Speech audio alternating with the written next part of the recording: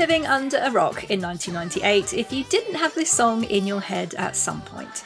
Bewitched burst onto the pop scene with their debut hit C'est La Vie and went on to take the UK charts by storm, becoming the first group to have their first 4 singles go to number 1. But after being unceremoniously dropped by the record label just 2 years later, the girls went their separate ways until they reformed in 2012 and have been gigging ever since. I'm Genevieve, and my guests today are one half of the Irish pop princesses, so here to talk about their lives in the in-between years and beyond after that thing they did. Please welcome Edel and Sinead of Bewitched. Morning, ladies. Happy Easter. How are you both? You both look amazing. Aha, good morning. Morning. It's an early one, isn't it? Yeah, really well. How are you? I'm a little bit sniffly this morning because of the hay fever, so apologies if I'm a little snuffly. Oh, but no, yeah. The season is starting, isn't it? Yeah. I know you're all very busy and mums, and logistically it can be quite difficult getting everyone together. So I really appreciate having you both with me today. Thank you. Yeah, it's practically impossible sometimes. But there's 2 of us are here. Somehow. Big love, obviously, to the other Bewitched members, Kiwi and Lindsay. But yes, it is Easter. What is Easter usually like in your households? Are you full-on chocolate fiends? Oh, yes. Yeah, big time. I mean, it's really weird, actually, because I eat vegan a lot now, but it used to be my favourite thing Easter morning. And then I used to break my vegan kind of mode on Easter morning and eat a chocolate egg melted. I just melt it over a pot and eat it with a spoon, which is absolutely disgusting. But it's annoying because I no longer enjoy it anymore. I did it last year and I was like, yay. And I'm like, oh, it's not the same anymore. It's too sugary. I don't like the taste of it anymore. It's like, no. Oh, God. I discovered recently that in America, they don't do chocolate Easter eggs. It's not a thing there. And that melted my brain a little bit. I can't believe that. Yeah. It's weird. That was, we were in Disneyland actually a good few years back.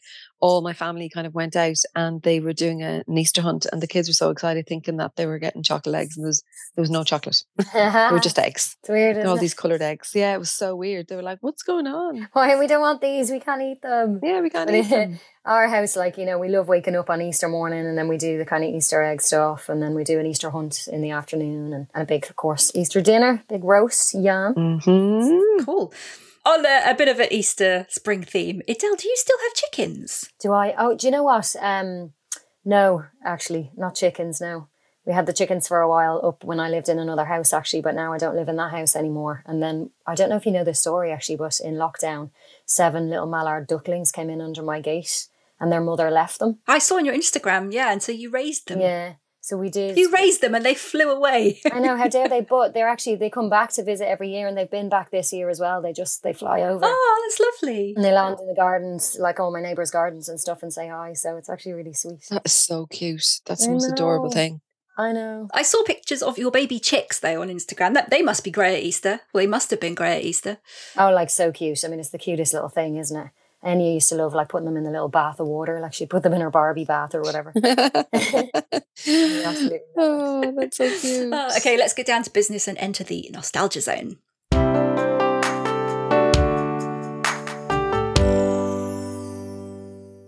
Rewinding a bit back to the beginning, after you all met at Diggs Lane Dance Centre in Dublin and decided to form a group, and I'm quoting Smash Hits magazine from 1996 here, when the headline was Shane's sisters in Bird Zone, shocker, because the news was that Shane from Boyzone's twin sisters, along with their friend Sinead, were about to sign a record deal as the girl group Desire and were hoping to be the new TLC. And you're quoted in the story as saying you'd learned a lot from Shane's experience.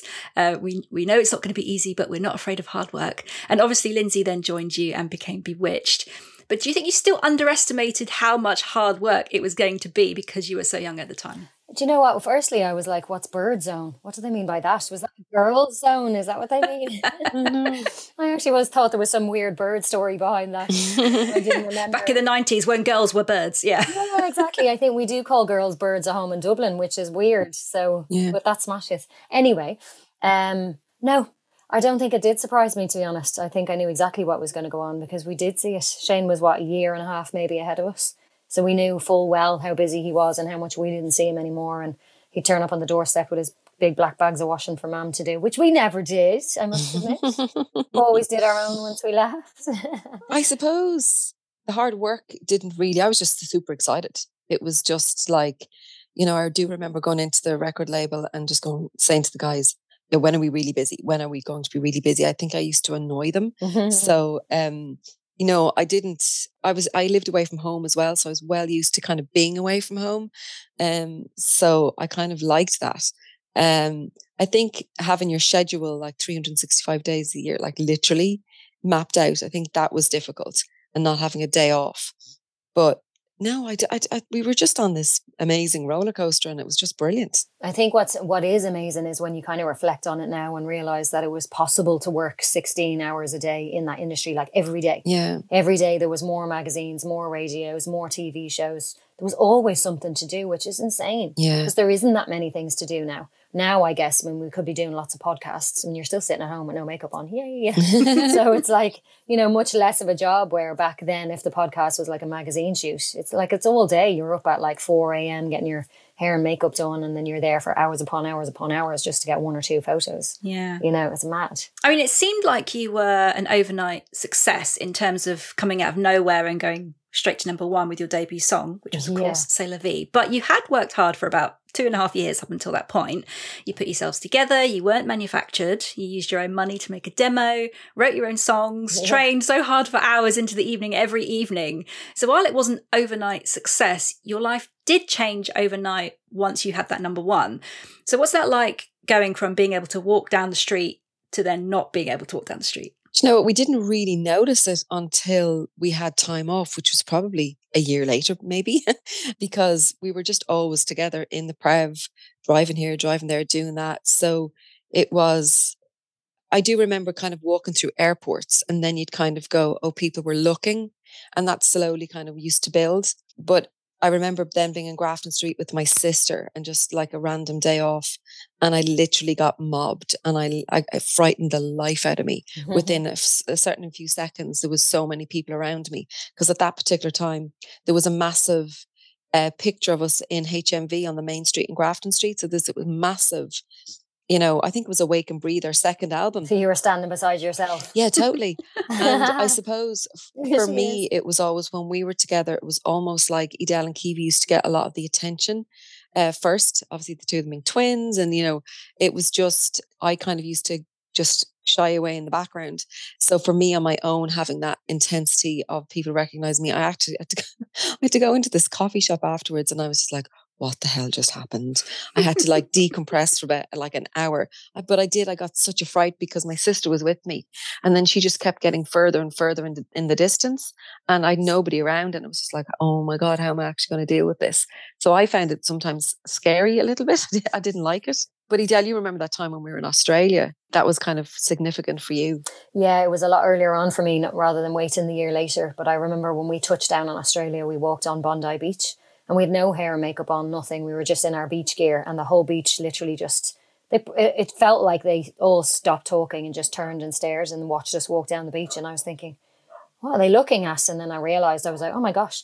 And whoever was with us said like, oh, you're number one in this country. So we'd never been in the country before. We just touched down, turned number one, and that's who everybody was looking at us. And that was when I realised something was really, really going on. Yeah. As much as we'd had a number one in the UK and stuff, I think it was so surreal. It was actually hard to process. And especially because we had been putting the groundwork in for a couple of years before that.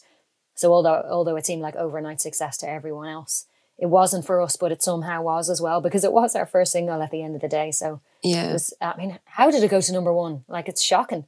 I remember midweek, Mark and Danny from The Script, they were really good friends of ours. We grew up together in a dance troupe and stuff like that. But I remember Mark and Danny ringing midweek on the Wednesday going, congratulations, you're number one. And I was like, what? And I was like, don't tell me that now. Tell me that on Saturday or Sunday, whenever the official charts were out. Nobody rang us at the weekend because everybody had already congratulated on the Wednesday, because we were about 100,000 sales ahead of everybody. So it was a given, really. Yeah. And I remember when Ray had just told us, like, we were like, we just didn't know how to compute it. It was like, why are you saying that? I mean, is this some weird joke or what? Like, I mean, who does that? Yeah, I thought that. I was just like, I screamed, and I was just like, this is an absolute joke. And then I realized, and then I ran back into the studio going, no, that would be a horrible joke to play on somebody. So it must be real.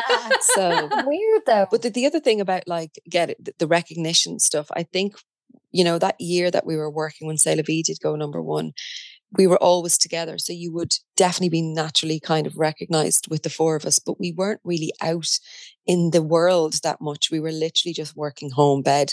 So from the radio stations, the TV, it was when you were out of that environment as the four of us, and I was, like, say, just on my own, I just really didn't think people would notice. And and that time they did. So I was just like, oh my God, I'm so scared. So C'est La Vie, what a tune. My husband will be glad once this episode's gone out, because he's had it in his head all week while I've been doing my research. Oh, bless. Oh, we're sorry. He's very susceptible to earworms. But massive hit around the world, nominated for an Ivor Novello Award. You co-wrote it too, as you did with 3 out of 4 of your number ones, which I think people probably didn't appreciate at the time. But you were a bit shocked when you saw the music video, weren't you? You weren't too happy with it. Oh my God. It was so funny. Sinead and I were absolutely shocked. Like, literally, it's really weird. I don't know why we ever thought we might be like TLC or something, because let's face it, we never actually were. But still, somehow, even though we shot the video, had great fun, knew exactly what we were doing, just somehow shocked when it actually came back. Yeah, I'm like so shocked. And also as well, the first time seeing yourself on, say, TV or in a video format, like, you'd kind of go, oh God, if I knew I looked like that, I probably would have toned it down a little bit. Do you know what I mean? You're really in the moment of full da-da, and it's just like, but the colour, the flowers, like, I was literally disgusted. I think I was kind of going, what the actual hell is going on? You know, for all my friends, like, when I first, like, before I even met the girl, I never possessed a pair of trainers. I was always in heels. I was always kind of dolled up. Yeah, that's true. Here I was, looking like I was 14 with double denim flat runners on, jumping around like I'm 8. I was like, oh, what have I done? No, but it must have been such a shock for Sinead, like, because literally 100%. When we first met Sinead, like she said, she would wear like a, yellow skirt, white tights with black paint and shoes. Not all the time. That was just once. I mean, it was, no, but that's the kind of style you had. Like, she was like Laura Ashley and we were like TLC. It was, so it must have been kind of shocking. Sinead going, what on earth? Yeah, what on earth, like, really was. And I do remember, actually, anytime we'd go somewhere, and we'd be in our outfits, like our denim, and then we'd go out for dinner, I'd literally go get changed, put the heels on, put my jeans on, put my long coat on, look a bit like dressed up, and the girls just stayed in what they had on them. I was just like, I'm getting out of this denim into my heels. We'll talk more about the denim in a second, but I just wanted to go back to the video, because Sinead, poor you had to be repeatedly kissed by that guy that you tied around a tree telling him to get a life. Tom. Lucky you. That was grand. That was great. That was fine. That was the easy bit. The worst bit of the video was that they put that tattoo transfer on my neck, and every TV performance I had to do, I had to make sure that this tattoo transfer was like immaculately on my neck. Drove me insane. It must have hurt actually taking it off to reapply it, didn't it? It was, you just had to rub. Was it like one of those ones that you used to get as a kid where you kind of like stick it on your neck and put some water on it and peel it off? Totally. Yeah, exactly. They didn't even go, they could have even got you henna or something, Sinead, so it lasted a while. Oh my God. Nobody thought of that. And so that went on for over a year, because by the time C'est La Vie went to America, and we had to do I think we were on possibly 2 I Belong or Weatherman in the UK. We were doing C'est La Vie in America. I had to still do this thing. It was just like, and also, oh my God. When you think about how ridiculous it is when you could have basically had the same look with one of those, the stretchy kind of plasticky ones that are weaved in and out. Yes, you could have just put that on. Oh yes, of course. Yeah. Let's talk about denim then. Double denim, of course, or sometimes even triple denim. Yes. Sinead, I saw a picture of you on a day where I guess you couldn't decide between wearing a denim skirt or denim trousers, so you wore both. Oh, okay. Oh, hilarious. Is that you or Kiwi? That's hilarious. Did you do that? I don't remember you doing that. I remember Kiwi doing that. Maybe it was Kiwi, I think, yeah. Kiwi was wearing a dress, a denim dress and denim trousers. Oh, there you go. Sinead, you were wearing, it was that very particular time in the 90s when you used to wear a skirt over your trousers. You remember that? I did that for 2 I Belong. It was actually this short pleated skirt, and then it was denims underneath. Yeah. Oh, there you go. I do remember that. I guess these days, if you were just starting out, you'd probably have a brand deal with Levi's or something and be sorted with denim for life. But did that not happen back in the day? How did that not happen? Literally, how? Honestly, this is probably the only thing that we regret and reflect upon and go, how on earth did people miss that trick? Yeah. If we were a little bit older and a little bit more clued in, we probably would have sorted it ourselves. But we were just, we're kind of running away with the whole thing, I suppose, and not really thinking about it all individually. Yeah, not thinking of those things, yeah. Separate businesses until later on when we were kind of started to get a bit older and look around. But we are definitely open to it now. Sign us up. Levi's, if you're listening, snap them up. So, of course, Bewitched were huge. Your first album went triple platinum in the UK, platinum in the US, sold millions of copies around the world, broke records here, being the youngest girl group to have a #1, first group to have their first 4 singles at #1 as well, which is amazing, but that does come with a lot of pressure, which I know Kiwi struggled with a little bit at the time. It must be tough being at the top, but never really being allowed to have a bad day or have a day off when you're tired, as I imagine you must have been overworked and exhausted a lot, and always have a smile on your face. Definitely, we were definitely overworked for sure. Yeah, I suppose like the tiredness was one of those things, but also the beauty about being in a band, it's just like if one of us was having an off day, if, do you know what I mean, one of us wasn't well, we can just step in. And you'd notice that in interviews sometimes somebody would speak more and then the other person would, you know, not be there. And then, you know, that's the beauty about being together. I couldn't imagine, you know, doing it on your own. And especially when we went to Japan, you'd have a translator. So the interviews just took twice as long because you were getting it all translated.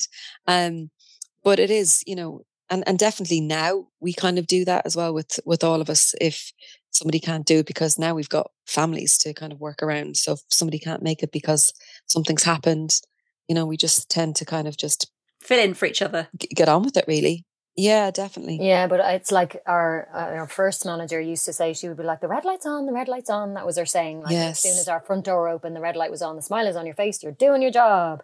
And it was mad. And I think we did it quite well. A lot of the time, I think you did see a smile on our face and we were really good with people. But I do remember one time in particular in the airport, and there was one fan in particular, and every time you seen her, she used to like stick some kind of recording device up to your mouth and go, say something, do something or whatever. And you would do it. And then this one day, I think we'd got off like a 24-hour flight from Australia or something. And then she was just like, take that thing, shoved the mic right in my face. And I just went, can you just get lost? Take that thing out of my face and get lost. And I felt awful. Like I didn't feel awful initially because that's how I felt. I was absolutely shattered. And there was people surrounding us anyway. And then she shoved that in my face. And I was just like, oh, it's just not the time. But then I felt really bad afterwards. I was just like, oh, that was really bad for me to say that. But it was a really bad day. She never turned up after that, so I really put her. Oh. I think her name might have been Christina.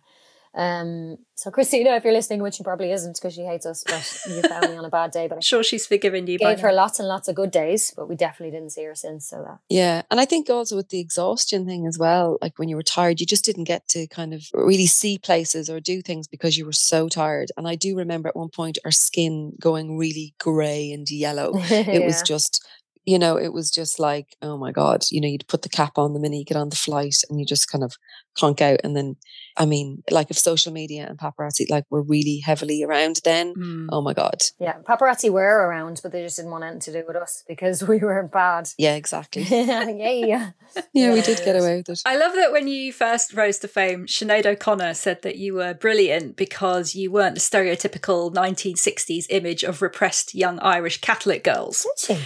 But you did have a very wholesome image, and I guess, you know, you were marketed to a young tween audience. But you did have a little bit of controversy because Sinead, you had to lie about how old you actually were. Jeepers. Yeah, she was awful. And you were quite a bit older than everyone else. And there was a big hoo-ha when you were outed, as it were, in the press. Such a hoo-ha. There was like, and I met the journalist years and years later who actually went and figured out and got some birth certificate stuff and printed it and went to this whole drama. And I bumped into him years later and I was just like, I hope that was worth it. I think you only got 250 quid for it. I was just like, I was just like, yeah. So I found that difficult because from the beginning, then the press people were kept saying, oh no, don't say that you au paired in France. And no, don't say you did 2 years of college in London. No, don't say this. So I literally had to take years of your life off. All my memories and stories and years of my life off and not mention it. And it's just like, oh, just come out of school and blah, blah, blah. And I'm like, I did find that really, really tough in the beginning. And I was kind of going out with my husband now at the time. And it was just like, he couldn't drop me anywhere or do anything. And that was silly. That bit was silly. Oh, it was just and we like, were caught up in that. It was just crazy. Caught up in that moment where girl bands and boy bands weren't allowed to say that they had boyfriends or girlfriends because the fans might not like it and stuff. Yeah. But that was to the extreme at the time, I think, with all bands. And it was so silly when you think about it. Yeah, so you kind of couldn't be who you were really. And yeah, that was kind of tricky. But then you kind of then just get on with it, really. And what was it that happened in Japan? You stole a lantern and the police hunted you down for it? Yeah, well, it wasn't us actually, but we were doing this TV, and you do some crazy stuff in Japan on TV, like as we all see anyway. They're like challenging themselves. Oh, crazy, yeah. But when we were finished this TV, we were walking back to the hotel, and then the presenter guy, he stole a lantern off one of the stalls, and then he went, "Run, run!" So we all ran. So we always still thinking it's part of the TV, like, so we're all running, and we get back to the hotel then and saying goodbye, everything's down. And then the police turned up, and they were like, oh, there was this big kerfuffle about stealing the lantern. And then the presenter guy was going, "Oh, it was them, like, and telling your man it was us and all." I was like, "Oh my God, what is going on?" Oh my God. So maybe that was still part of the TV. Probably, they probably did some kind of... Did you think it was like Punk'd? Yeah, like candid camera. Maybe it was. Yeah. And then ages later they did, and then we punked Bewitched or something, but we never saw that bit of it where they never told us, That actually happened to me in real life. I got, it was Candy Camera. I got it in Covent Garden. It was so funny. Really? So yeah. What happened? Well, they just came up to me and they were saying to me, "Oh, what we're going to do is we want to ask you what you think of Covent Garden and blah, blah, blah." And I was like, "Oh, it's great." So then they went, "Right, okay, camera, lights, camera, action, go." And he starts speaking to me in French. Oh. And I was just like, going, "Oh my God." And I was like, do I answer him in English, thinking that they're going to put subtitles in this because he's already explained to me what they want me to say? I was just like, so Do you speak French though? I actually do speak French. That would have been great if they probably weren't expecting if you'd thrown that back at him. I was just like, I did French in school and I au paired in France, but I don't know how good I was at the time to actually launch into a full conversation, but it completely... That's so funny. It was so funny afterwards. So did funny. it go on the telly? Yeah, it did, yeah. Did it? Yeah. Hilarious. Don't know where it is, but somebody saw it. Talking about marketing, you had your own merch and there were some Bewitched dolls. Oh, God. Adele, I saw one of your dolls that sings Roller Coaster on eBay yesterday. For anyone interested, it's new in its original box and it's yours for £25. Hilarious. And another £25 postage to get it here from the US if you're in the UK. Oh. Do you still have any of your dolls? I think Kiwi has a full set. I don't have any. Yeah, Kiwi has them, yeah. I don't have any. No. Well, we even give them one at the time because I should have one. No, I don't think we were given them. No. But they're incredibly ugly. Yes. They're hilarious. We actually remember getting them. We were really super excited about getting these dolls and we had to do... we have lots of photos of our face and stuff like that trying to get the recognition. And then when they came back, it was like... They were just scary. Who on earth is that? What? Hilarious looking. Quite cool though. It's still quite cool to have a doll made of you. That is quite cool. Yeah, it is. Yeah, so few people get a doll made of themselves. Exactly. I know. It's so weird that was a thing though, isn't it? When you think about that now, getting dolls made of you. It's just really weird. Yeah, people probably think it's slightly creepy now. Yeah, probably. Actually. Yeah, I'm starting to think that it's a bit creepy. They're only little Barbies though, not like life size or anything. Now that would be creepy. That would be creepy. Yeah, no, I know. But still though. Okay, it's time to leave the nostalgia zone and enter what I like to call the Latted zone, otherwise known as life after that thing I did.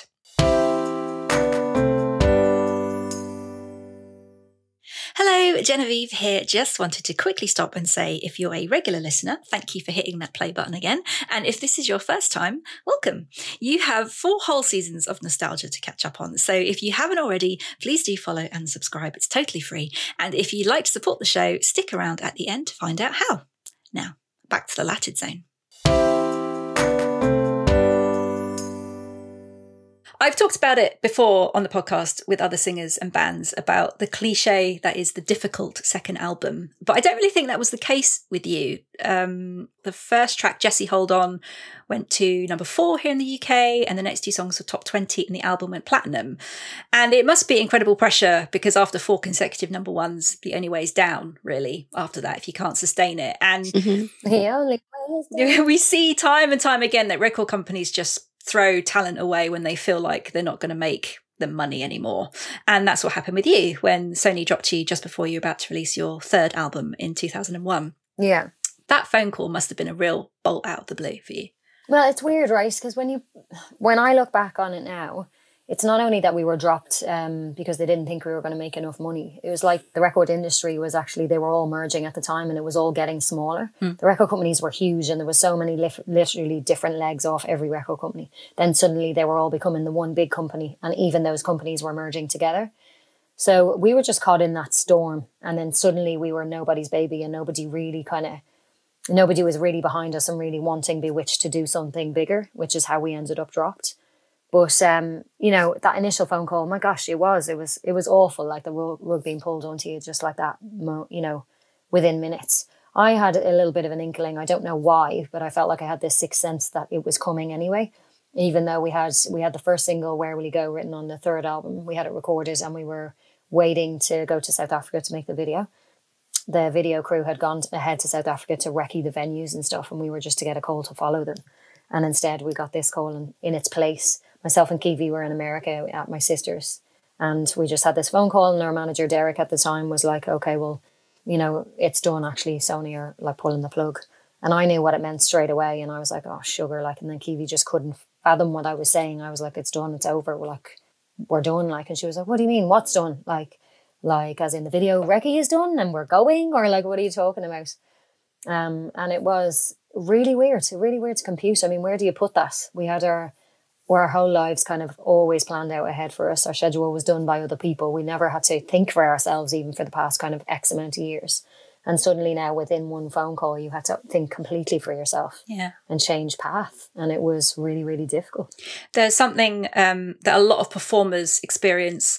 You probably know about it, but for everybody else, whether they're actors, singers or dancers, and it's the so-called glitter crash, or the post-performance depression that comes after you've had an intense period of work, and you have all this adrenaline and dopamine running through your body from the buzz of being on stage or filming. And then when it ends, even if it's just after the end of your tour or you finish work on a production, you're hit with this sort of come down and you struggle to cope. That feeling must have been a million times magnified for you all when you're in a massive pop group and then suddenly you're not. There's no more group. Yeah, it was kind of a little bit strange, because 6 months prior, a bit like what Edel was saying, the kind of inkling of knowing that something was happened, things had slowed down a little bit. Like, we were just busy writing.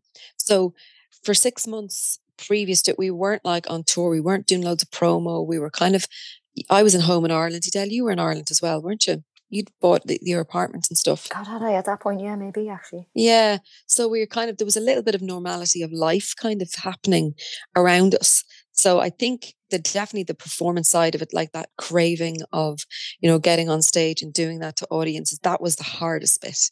Not realizing that you weren't going to do that again.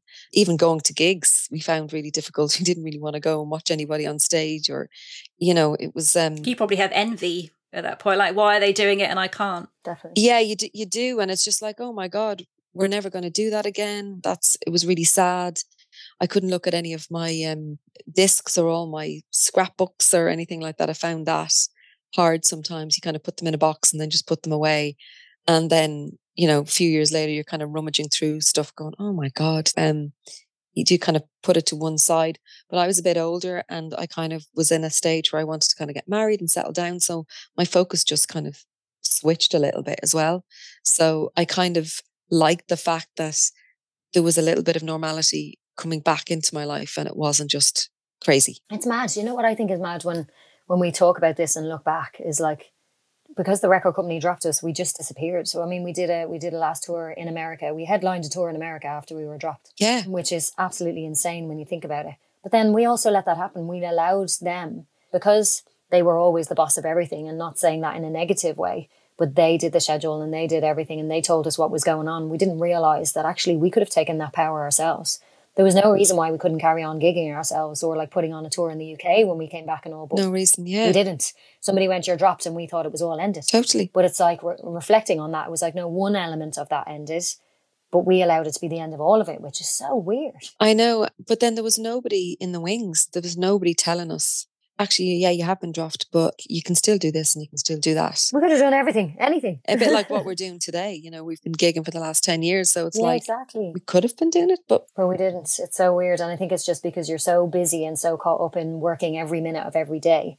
you don't have that kind of thinking forward to plan out where exactly everything could possibly go. Yeah. And then also, I guess you have to deal with that grief, and there's a period of time attached to that, isn't it? Yeah, totally. So in 2002, you all went your separate ways until you, of course, reunited in 2012. And I know time is limited, so apologies, this will be a whistle-stop tour through your lives since then. But Sinead, if we start with you, as you say, you made the tough decision to leave the band. And as you were a little bit older than the other girls, you wanted to settle down and start a family. So you moved back to Ireland, married your husband, Michael, and you now have 2 children. And I know this is all water under the bridge now, but you and Adele did fall out and didn't talk for a decade. Was that something you had to do to kind of reconcile the decision you made to leave? I don't think it was a decade, was it? No, it was nothing to do with that. Yeah. We never didn't speak at all, but we stopped kind of hanging out, I suppose, didn't we? Yeah. Was it a decade? I don't think it was. I don't think it was. No. I don't think it was. It was probably about 5 years. Yeah. It was nothing to do with her leaving the band at all, actually. Yeah. It was really weird. It was one of those things that kind of took a life of its own that sometimes they do in relationships. And I still don't understand, looking back on it, exactly what was going on. It's all a bit of a blur.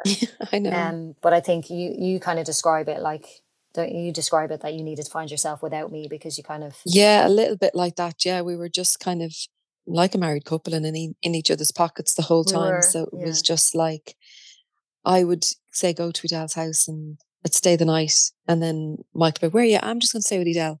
And then, because we were so used to being on the road together and it was so weird. And then she'd come up and then she would like stay with me and I'd be back over in her place again. And I was just like, yeah, I need to just actually, she was my safe place in so many ways. Do you know what I mean? But it was just like, okay, I need to just, what am I doing with my life? I don't know. It was just, I suppose it was intense. That's what it was. It was an intense. Definitely. Yeah. And it just, I think, got too much for me at one point. Like, so rather than, talk about it or try to talk about it or, deal with it, I just was like, I'll just cut it out type of thing, which is really bad because, I'm not great at dealing with conflict anyway. I'm probably a conflict avoider.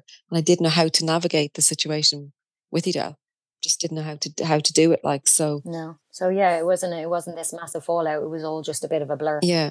And then I couldn't understand. I was like, I think something's going on, but I'm not really sure what's going on because she hasn't said it and I'm really confused. Yeah, I know. So then, yeah, we ended up just being upset with each other then, I think, for a while. Yeah. And I think I was hurt. So I was just not ready to I didn't know where to put her friendship other than where we'd had it, just straight away changing it from this intensity to now being put over there in a box. I was like, oh, I don't know how to do this actually. So I think I need to just step away from it. It's kind of how it happened, isn't it? Yeah, definitely. Yeah. So then when the big reunion came a knocking, I had reservations about coming back to the big reunion. One of them was just getting back that close relationship with Sinead. I wasn't sure how we would do. And then the other one, just that I wasn't sure if I wanted the kids to get the attention that we were probably going to get because I had children now. But I'm so glad I did. Like, I mean, the big reunion has been great for us as a band, me and Sinead, as friends as well. And the kids have been fine. Yeah. I guess it's that thing of what do you do when you've lost your dream job? Do you get a new dream or try and get it back? Yeah. You have to make money to pay the bills somehow, which is something I can relate to, as I had something similar happen to me. But I really admire, Sinead, that you turned your hand to lots of different things to find the right thing for you. And some things didn't work out so well, like you managed a girl band for a few years, but unfortunately they didn't get off the ground. But then in 2006, you set up your own stage school, Star Academy, and you went back to college and studied massage and Reiki. And I find it interesting that on your Instagram bio, you describe yourself first as an emotional, spiritual healer, Reiki master, and then a member of Bewitched second. That is interesting. Yeah. What was it that drew you to becoming a healer, and how do you balance the two careers, which I imagine one requires much quiet and calm and stillness, and the other one complete opposite? I know, it is. It's so funny because like I've always been interested in, well, as a child I was very religious, and then as I grew older I just had this fascination with what's out there and why are we here? And I've always had those big questions going on. And it's a thing that runs through me very, very natural. So it's like, I'm just really, really drawn to I love the calmness and the quietness that it affords me when as a child. And then as I was getting kind of older. And I say that I'm that first because I do feel like that is, it's just who I am as a person. Do you know what I mean? The Bewitched thing is definitely a part of me, as in, like, I love singing and I love dancing. It was, you know, a huge passion, and it makes me tick and it gives loads to me. But as I was getting older, I resonate more with that side of stuff, definitely being more of me than the band. You know, apart from the singing and the dancing, I suppose there is a face and a person that you have to portray when you do this as well. And I felt like, especially in the early days of Bewitched, I had to fake stuff. I had to fake that I was a certain age. I had to fake that I didn't have a boyfriend. Do you know what I mean? I didn't do this. I had to fake that, and it felt a bit fake. You even had to fake that you'd even wear trainers. Yes, exactly.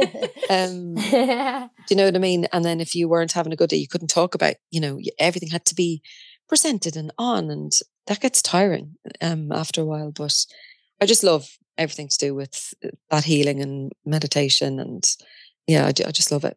You also write about wellness topics for the Irish lifestyle website Wasted, and you of course did Dancing with the Stars Ireland in 2019-20, where you were eliminated in week 8, and I think it's fair to say it was a bit of a shock exit, as you'd done so well up until that point. Yes. Do you think you were a victim of the perception that as a pop star you already have a background in dance, so you have an advantage over the others and don't go on the so-called journey that other people have? No, do you know what? Well, possibly to the audience, but not for me, because it's a completely different discipline. And so you're learning something from scratch. You might be able to like do a 1, 2, 3 and have that dance background. I think my training helped, because I was just like, I know what I've got to do to actually pull this off. So I went into kind of training and mode, which I absolutely loved. And I loved the rehearsals, and I love learning all the new stuff. But I think sometimes the perception of the audience might think, oh yeah, she was in the band, and of course she knows how to dance. But that year I did it, there was a few people that had done dance training and stuff and that were really accomplished too. So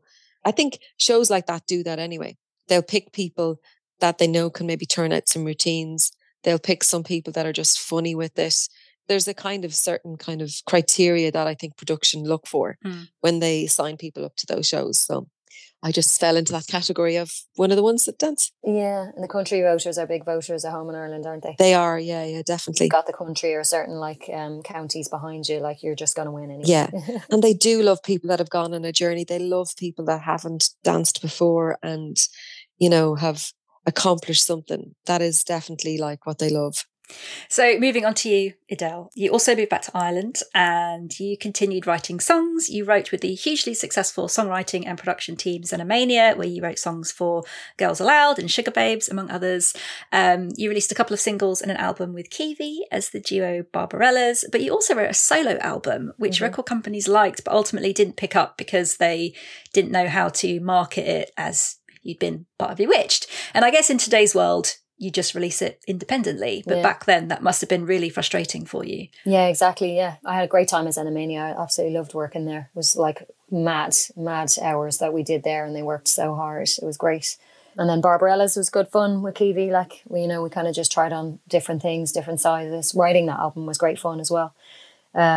My own album, I mean, I saw lots of big people in the industry, actually, from record companies and publishing, etc. And everybody was raving about it, going, we'll definitely do something with this. And ultimately they were like, how do we do this with Edel Lynch from Bewitched? Which is such a shame, because it was years later and I still can't get myself outside of that pop box. And if I were to describe the album, I was like, it was kind of Enya crossed with Massive Attack.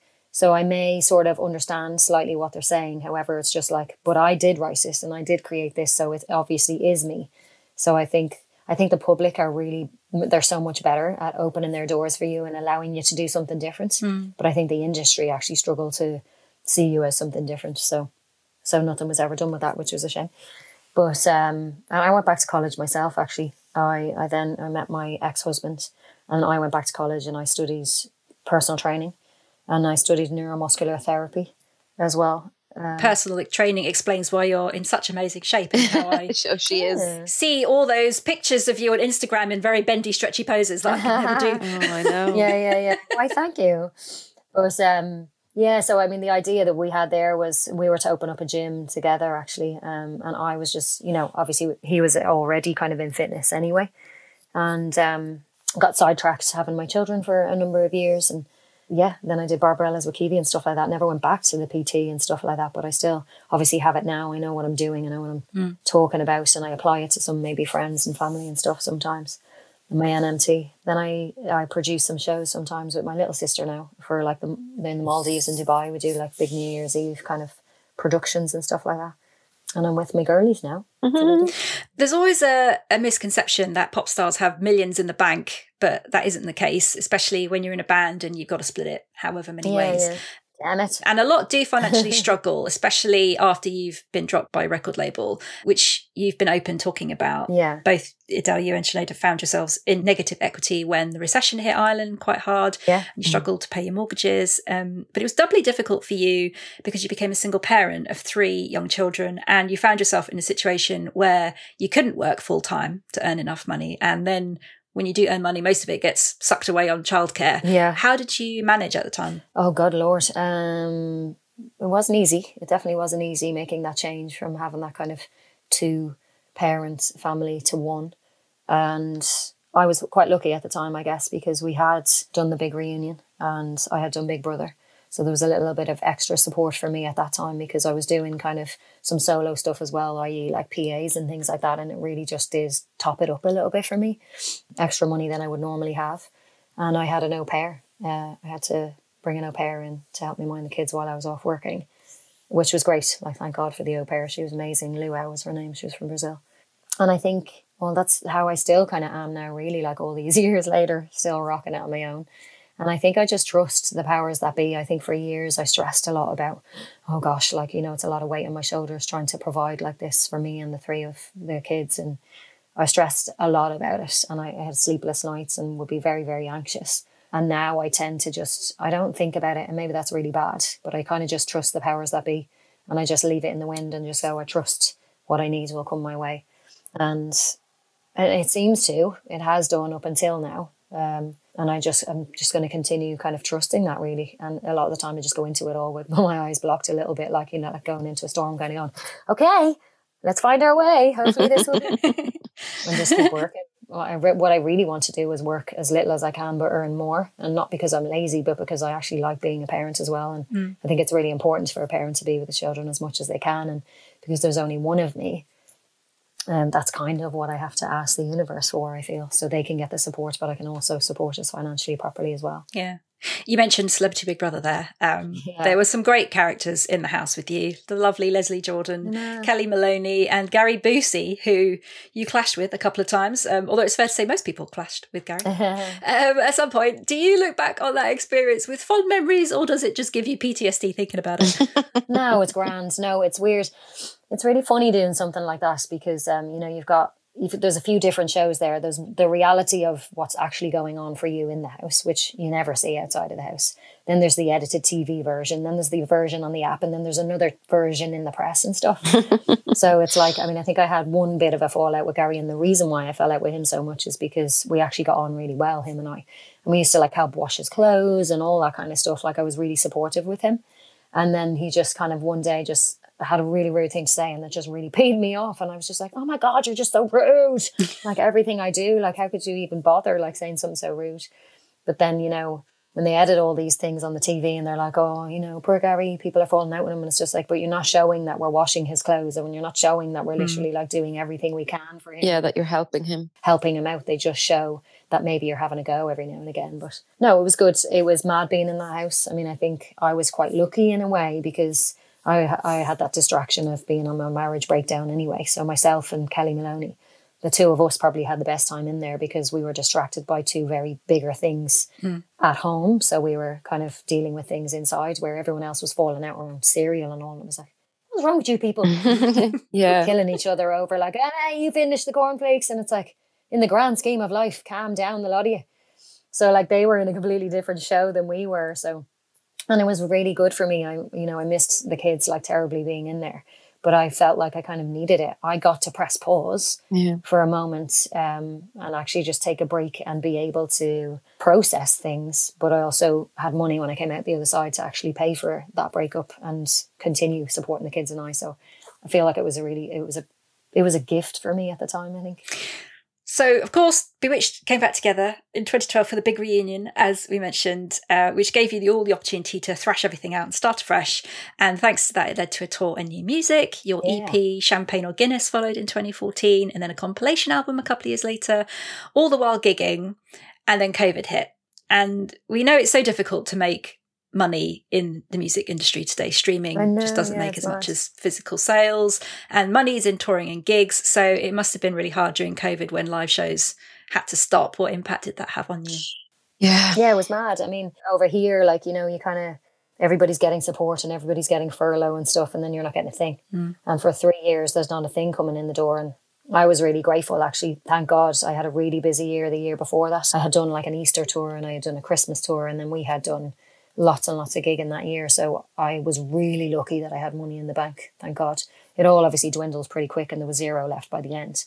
But it was quite hard watching everybody else kind of getting the support, even when they had money in the bank as well. But just because they had a 9 to 5, they actually got to get their furlough and stuff like that. Yeah, it's really hard. And we were just totally cut off. And it was just like, oh no, you can spend all your savings, like, and then worry about yourself on the other side.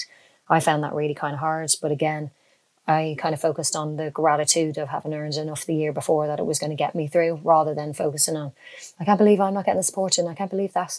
Like momentarily, I think I was cross going like, oh yeah. And then of course, when we're earning again, you're going to like, you know, thrash us for all that tax anyway to pay all the furlough back, even though I got nothing. Like it's a little bit hard. I do find that a little bit hard because, you know, lots of people who didn't necessarily need the support as much as maybe I didn't, because I did have it in the bank, thankfully, as savings. Lots of other people got that support too, but I'm paying their money back. Yeah. So I was a bit like, I think that actually you should allow me not to pay my taxes for a little bit when I come back. Yeah, I know. Like that was my Disney fund. Like, you know, I had a Disney fund. The kids have never gone to Disneyland and I finally had got that fund together. And being a single parent, that's not necessarily easy to do because there's, you know, I've got to feed everybody. And then also the older they get, I've got to, you know, pay for all their kind of extracurricular activities. And I like trying to focus on what they might want to do with their lives as well, and not just keep saying no, if you know what I mean. So yeah, I want to spend my Disney fund, but I'll have to get it back. You will get it back. A couple of years, and I am still grateful because there was people losing their homes and not able to actually feed themselves. So luckily I did have that. I know.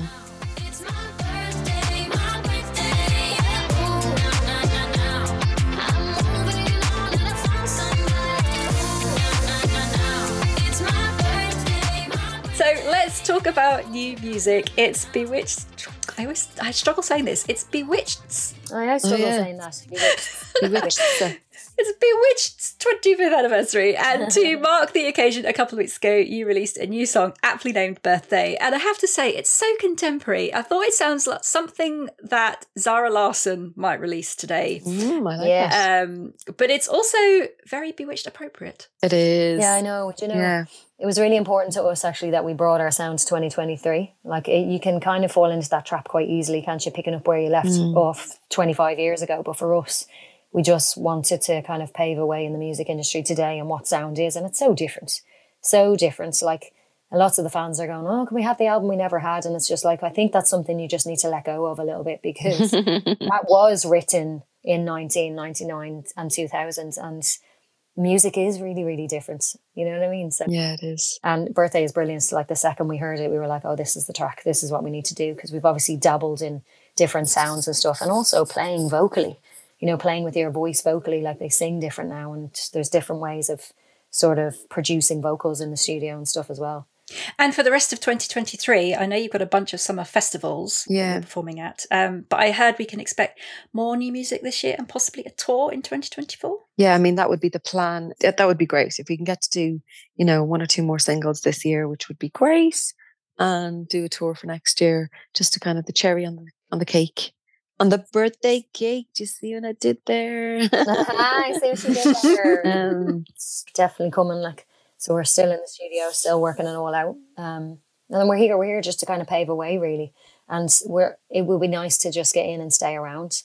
We don't really want to just dip our toe in the water, go happy anniversary and then jump back out. Yeah, so exactly. Find a way to just keep pooling around it, really. Last couple of quick questions before we end. Sinead, do the girls still call you Skinhead or Socky? Or are you just Sinead now? I'm just Sinead, I think.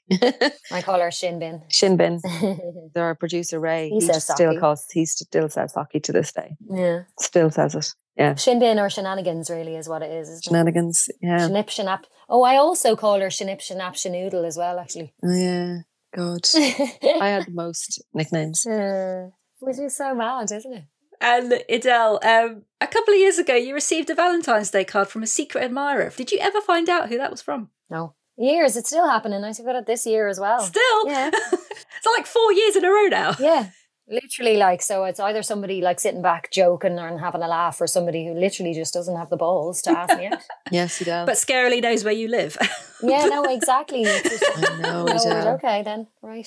So it's a love-hate thing I have now a little bit. It's like when it comes in, it kind of wrecks my head a bit. It's not, I don't sort of go, oh yeah, that's nice. It's just like, okay, you do me head in now. Show yourself, damn it, show yourself. Yeah, I need to know. Ladies, thank you so much for joining me today. It's been so lovely talking to you. Lovely chatting to you. Oh, thank you. Happy Easter, happy 25th anniversary, and I look forward to your new music this year. Thanks a million. Oh, thank you so much. See you soon. Bye.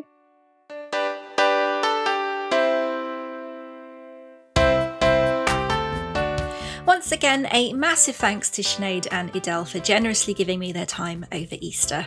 Bewitched's new single Birthday is out now for you to buy and stream in all the usual places. It's such a catchy tune, I guarantee you'll have it stuck in your head all day once you've heard it.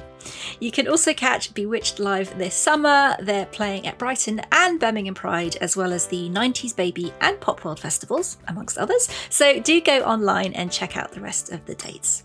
Hope you enjoyed listening to this episode of Celebrity Catch Up. As I always say, I know there's lots of podcasts to choose from, so thank you so much for choosing this one.